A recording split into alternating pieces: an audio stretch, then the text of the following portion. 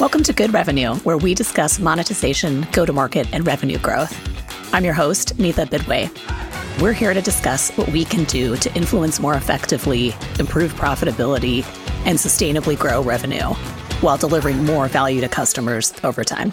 Thanks for joining us. Welcome back to Good Revenue.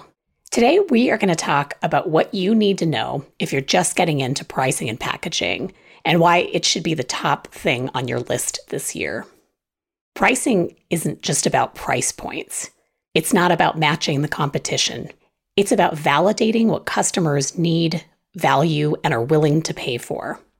The last couple of years have been pretty rough for many companies in all types of industries. Budgets have been cut, fundraising is down, valuations are down, contracts are shorter, renewals aren't assumed anymore. The buyer journey is self-serve. And there's high turnover in almost every organization, which is extending sales cycles and generally introducing more complexity into deal making. I fundamentally believe that pricing research is one of the most efficient ways to solve for a myriad of challenges that many of us are facing all at once.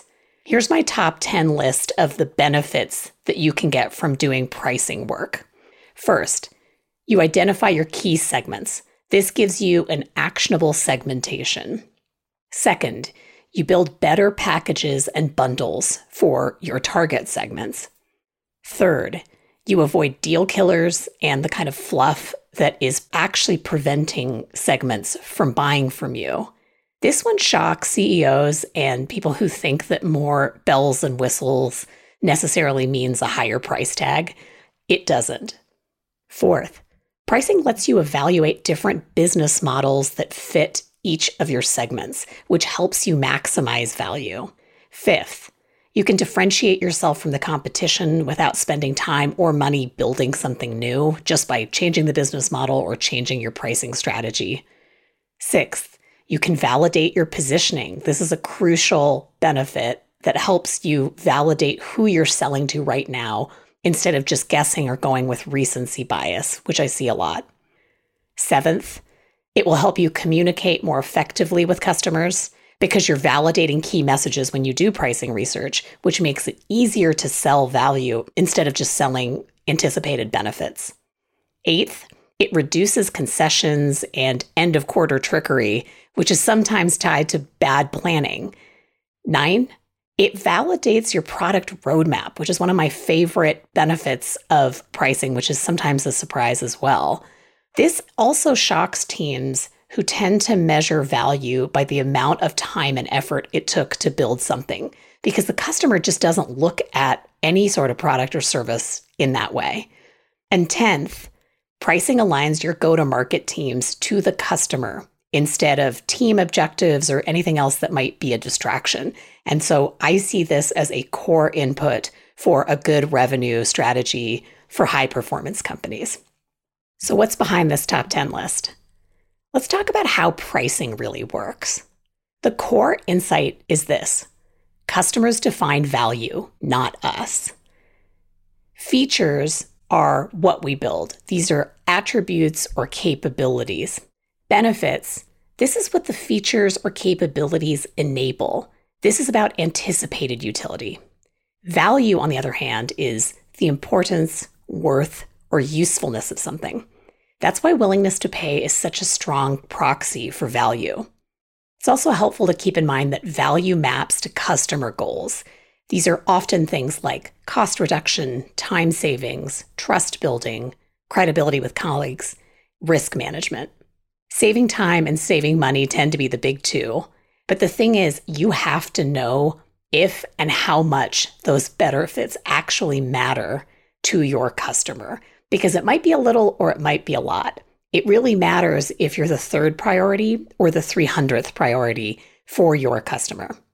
Once you know and have validated value, you can do two really important things in the world of pricing. The first is understand your value metric. That's how you charge for something. The second is your pricing metric. That's what you charge. I find that a lot of companies tend to focus more on the pricing metric or the price point And they may not be thinking creatively enough or really thinking at all about what the value metric is. But aligning the value metric with what customers care about in your specific segments is a huge unlock for your business because you're actually giving the customer more of what they want and letting them pay for it in a way that aligns with their goals. Companies tend to confuse benefits with value. So independent market and customer research takes the bias and the opinion wars out of the mix because you're talking to your customer and they're validating what they actually care about. Value changes over time. Value changes as markets and customer expectations evolve. And crucially, value changes by segment. This concept of segments and segmentation is important enough that I want to just take a quick moment to talk through three things. I hear a lot about personas and ICP as substitutes for segments, but they aren't. And here's the difference. A persona is a generalized profile of a fictional individual or individuals. They range from qualitative synthesis at best, which is helpful, to stereotypes at worst. This is where you're effectively using someone's job title or demographics to make generalizations about how they might behave. The ideal customer profile, or ICP, on the other hand, this is generally derived from statistical data from your CRM or your analytics tools. It's typically categorized by industry, firmographics, and it might include things like revenue and close rates, also often by industry. This information is helpful, but it is just not the same thing as having a real segmentation, and here's why. Segments are shared characteristics of real firms or people, and they particularly focus on important things like needs, attitudes, and my favorite, willingness to pay. Segments can be situational and they can evolve over time. And in my experience, the most powerful segments tend to be things like behavioral or psychographic measures, not just firmographics, demographics, or geographical attributes. The thing about segments is that if you start thinking like this, you'll see that segments let you treat your best customers differently. Maximizing value for segments that care the most about your strengths is the way to win because it prevents you from diluting your efforts across a pool of buyers who just don't care enough.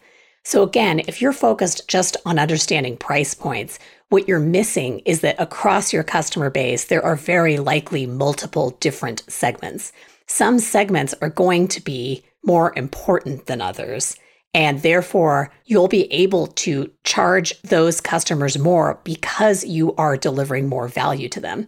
There's a real difference, even though it is nuanced, between that mindset and a mindset that says, my customers are there for me to extract value from them.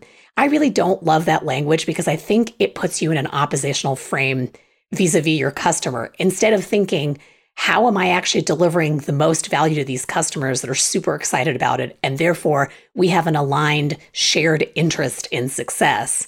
And I think if you make that mindset shift, you'll find that you'll deliver more value to customers, and those customers will be more willing to actually pay you whatever your product or service is really worth. Next, let's talk about the top 5 things you should keep in mind if you're getting into pricing and packaging. First, some customer segments are worth more than others. It's absolutely better for your business to focus on high ROI segments instead of trying to serve absolutely everyone. You just can't do that if you're working with only personas or an ICP. And this is because value varies by segment. One of the things you want to do when you get into this is look for the value differentials between your segments, which you will see in the data. Second, your monetization strategy and your positioning are both going to change as you scale or as your business or the market grows. That means that you have to find product market pricing fit all over again at every stage of growth, even if you're a public company, even if you don't have investors. Neither your customers nor your competitors or even the competitive alternatives are going to be standing still. So you should approach pricing and monetization as a journey, not a destination. Another way to frame this is that as you're growing, your goals might change from gaining market share to improving margins or improving retention. And again, your monetization strategy and the positioning will likely change to accommodate those objectives. Third, At the same time that strategy is going to evolve over time, you have to deliver more value to your existing customers to retain them over time. You can't assume that just because you acquired a customer, you're done. And I think a lot of companies have discovered the perils of this as budgets have been cut in the past few years and as things have just tightened up. If customers are cutting back on your product or your services, you're not delivering enough value to them. It's that simple. Fourth, you should kick the tires on a wide range of business models, even if you ultimately really want a subscription model, because obviously that can help your valuation, again, whether you're a private company or a public one. But don't assume that usage-based or flat subscriptions or anything else that you want to use is right for everyone. It probably isn't. If you've got multiple target segments, or if you have an established customer base and you're looking to grow, therefore you're seeking new segments, you really want to do some serious thinking and look at this pricing research so that you can figure out which segments are appropriate for which business models. Subscriptions in particular are about delivering more value to customers over time. That's lifetime value. And if you don't do this, your customers are going to churn. You won't be able to recoup the investment or the acquisition costs of acquiring that customer. And so therefore, again, how you charge, the value metric, is more important than what you charge, the pricing metric. You've got to align that value metric with whatever customers in each segment care the most about. One example I really like is Slack. They charge for a number of users. They don't charge for the number of messages sent, which would be counterproductive because clearly their customers are more likely to use Slack if lots of people in an organization are on it. So if they were charging by volume of messages sent or some other metric, they would disincentivize people from actually using their technology, which would be counterproductive. Fifth and last, don't assume that your customers have done this work. You can use pricing to differentiate yourself if you figure out what your best customers value. That's true if you're the market leader, and it's also true in crowded markets. So you want to keep your strategic goals in mind, but just matching prices because someone else made a move is a miss. The opportunity is taking that inflection point and thinking hard about what you can do to differentiate yourself to better offer value to your best customers, and that's how you're going to win. Shifting gears, let's talk a little bit about how to achieve all of these great benefits that we've just talked through. I fundamentally believe that external validation, aka talking to customers, cuts through the noise and it takes bias and opinions out of the mix. So I think you should start pricing research and start this kind of thinking as soon as you possibly can. It's pretty common for companies to start by looking at contracts and kind of checking out the competition. But I think you're missing out if that is all that you do. Here's my thinking. Your contracts are an important input into your forward-looking strategy. That is where we would start too. It absolutely makes a lot of sense and it's a point of insight. However, the numbers that are reflected in past deals are also reflective of where your business, your product, and the market existed at a moment in time. And that time is in the past. The numbers in your sales contracts also very likely reflect discounts that were authorized at the time, maybe other choices that you made end of year or to meet some other goal in the business. And therefore, unless you have a really large sample set, I think there are a lot of limitations in just looking at contracts. And even if you have millions of customers and millions of contracts to look at, you're still looking at historical data. So yes, you could project off of them, but what you're missing are all the rich customer insights that you would get if you look at this through the lens of pricing strategy and pricing research. The other thing to think about too is that when it comes to competitors, as we discussed just a minute ago, I would bet a lot of money that they haven't done the work that I'm recommending. So why would you cede a potential advantage in the market just by going along with the prevailing business model or price point? Or worse, if you are doing well, you might end up in a price war that you didn't subscribe to, and you're basically falling into a trap that your competitor has set for you. So just focusing on contracts and competitors and short-term fixes misses the broader opportunity that can help you transform your business. Instead, here's the overall framework that I use when we're doing this work. I think you do start with internal analysis and insights. So you should look at available information. You should also have clarity on your business strategy. Next, you want to talk to key players, whether it's in marketing or finance, the sales team, product teams, customer success. All of these teams are going to likely have helpful inputs to keep in mind and to help you build a hypothesis. Next, you want to move into a qualitative phase where you're talking directly to customers and you're trying to tease out answers to a series of business questions, which we'll get to in just a minute. And then fourth, you want to validate what the customers are telling you at scale through quantitative market research. Now, shifting into what these business questions are, the most important thing is to start with an understanding of who cares a lot and is willing to pay for the value that you provide. This is about the need, the value, and the willingness to pay of segments. And I do assume that most companies have at least a few of these. So there's typically a high value, high ROI customer segment. And there may be some other segments where customers have a niche interest in something you're providing, or maybe they're infrequent customers or infrequent users of your product. So they might have slightly different needs. Their value may be different, and likely they're willing to pay less than someone who's using your product or service all the time. Next, you want to understand the reference price that these customers have in mind. What do customers judge your value against? Third, business models. There are lots of options for business models. You want to align the business model as closely as possible with the value of the segment. So if you have multiple segments, you very well may have multiple business models. Here's a quick list of a few ideas. Subscription model, a usage-based model, seat-based, transactional, an annual plan pay monthly, a monthly plan, pay-as-you-go, a toll booth, freemium, or a day pass. So there are 11 ideas right there. Give it a whirl. See if one of those is a better fit than just what the competition chose to do. Overall, you're trying to tease out which models align to your overall hypothesis of value, which you will validate in the quantitative stage. Fourth, packages. Which features create more value when they're bundled together? And this is also something that you can start to get a sense of this in the qualitative rounds, and you will validate this in quantitative. But some features or services have more power when they're bundled together. Conversely, the fifth thing on this list is deal killers.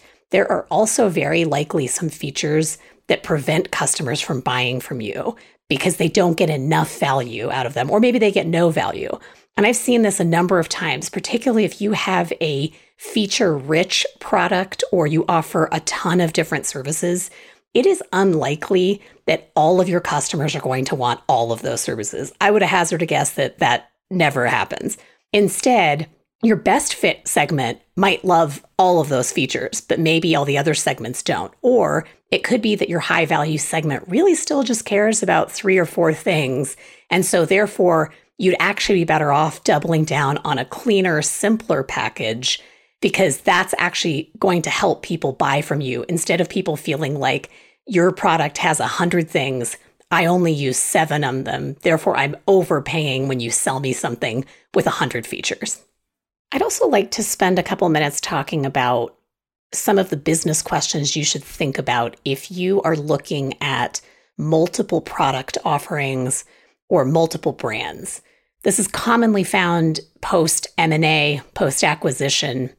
And from a lot of the analysts that I read, it looks like they are predicting more M&A in 2024. So this might be relevant to you. These questions are a little bit different and they're broader because what you're trying to figure out in this situation, particularly if you've acquired someone and they have products and services with similar or overlapping customers, or even if they have totally adjacent products, I think it's still helpful to think about this. You want to know at the end of the day, how are customers making trade-offs? Because whoever you're selling to has budgets, priorities, bosses, investors, just like you do. And you want to get into their mindset which you can do through pricing research, and understand what they care the most about. You need to know what those customers care about in terms of need, value, and willingness to pay for the target segments across all of your offerings. You also need to know how can you best prioritize and package offerings across the suite. Looking across geographies, across budget cycles, decision makers, and frontline priorities, where are you most likely to win? Fifth, how can you best sequence offerings to maximize share of wallet? For example, you might have offering A in some segments, offering B and C in others, and the third segment might be a combination of all three things. So there may be unique opportunities to package, as well as things like cross-selling and upselling offers. But even in the packaging and the pricing itself, I think there is more that a lot of companies could do, and they would see those opportunities if they use pricing research. Finally, and this is another really important and really large business question, how can you best align pricing, messaging, and your sales and marketing strategy to meet that need, value, and willingness to pay of the target segments? You can, believe it or not, get the answers to all of this through pricing research. Now, your reasonable next question might be, okay, this sounds great. How? So let's just talk a little bit about some of the methodologies that are helpful if you're thinking about pricing research for the first time. At a high level, there are two things you need to dig into. The first is around understanding customer behavior. This is around product awareness. It might be usage or utilization, satisfaction levels. This is like baseline insights work. Second, concept testing can be really helpful. This is where you're trying to understand the likes, dislikes, and the receptivity of offerings. This might be something where you are showing bundles to a customer. It might even be a new product that you're showing. This is also used in product development research quite often. But your goal is that you're trying to analyze each of these concepts independently without comparing them to others. So that might sound a little bit confusing because I'm also going to talk more about trade-offs, but you need to get an understanding of both of these things, both because you want to understand the utility of just a single offering, a feature, a product, and you're also trying to understand how your customers make trade-offs. As you start to understand trade-offs, here are a few methodologies that can be helpful. One of them is called Van Westendorp. This is about understanding pricing sensitivity, price thresholds. I think this is really helpful, and I like this methodology a lot because it allows you to ask open-ended questions of customers. Another popular methodology is called Gaber-Granger. This attempts to define elasticity of demand because it's giving your customers or the respondents specific price points at which they are likely to buy a product. Third, MaxDiff. This is a technique that helps you understand needs hierarchy, gaps, perception of offerings, the competition, new concepts if you're trying to introduce those. And fourth, Conjoint, which is a really powerful, very popular tool that I think can be super helpful. It helps you assess how customers make trade-offs across offerings, across features, products, price. There are other ways you can use Conjoint too, but I think in this context, it's a really powerful and helpful tool that is definitely worth considering. Now, as you look at your research process, I think with customer research, you should really get external help because the thing is that you are trying to get as core to where the customer is as possible. And it can be hard to do if you're the one asking questions. Sometimes customers don't want to disappoint you, or there is a brand association that might be distorting the results. I worked for a company that had really strong customer feedback, a really high NPS score. And I was working on a business that was new to the overall construct of this company. And it was very clear when we did customer insights work that the brand halo of the parent company did not actually transfer to this new offering because what we were doing was different enough that we really had to start from scratch and earn the customer's trust and build a brand for what we were trying to offer. So all of this to be said, it's hard to get that kind of level of insight if they know that you're asking from the parent company. You want to use a combination of techniques, whatever you choose to do. And even if you choose to do all of this work yourself, just one of these is unlikely to be sufficient. Once you have a couple of these methodologies and you've gone through these key business questions as well as other questions that are specific to your company, you'll have a lot of insights.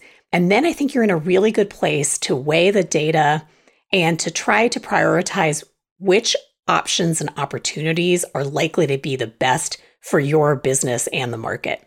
At this point, you're also going to be able to be more successful in modeling your best options tied to the segments that you've just discovered in the research. And then once you've done that, I would recommend that you test into restructuring your business model. You should also be using those segments across go-to-market. So from product to marketing to sales to customer success, every team should be making changes to bring this insights work in. Let's say that you had 3 options for pricing strategy and you don't pick the most bold choice. Let's say you pick the middle option. That's fine. It's still better than staying static in a world that is always changing around you.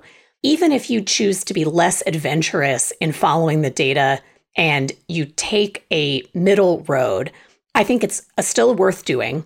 And you should still make sure that you're doing really basic things too, like updating sales contracts and quotas and making sure all of the teams are using this research. Because if you've done all of this, the marketing team and the sales teams should be using those validated key messages.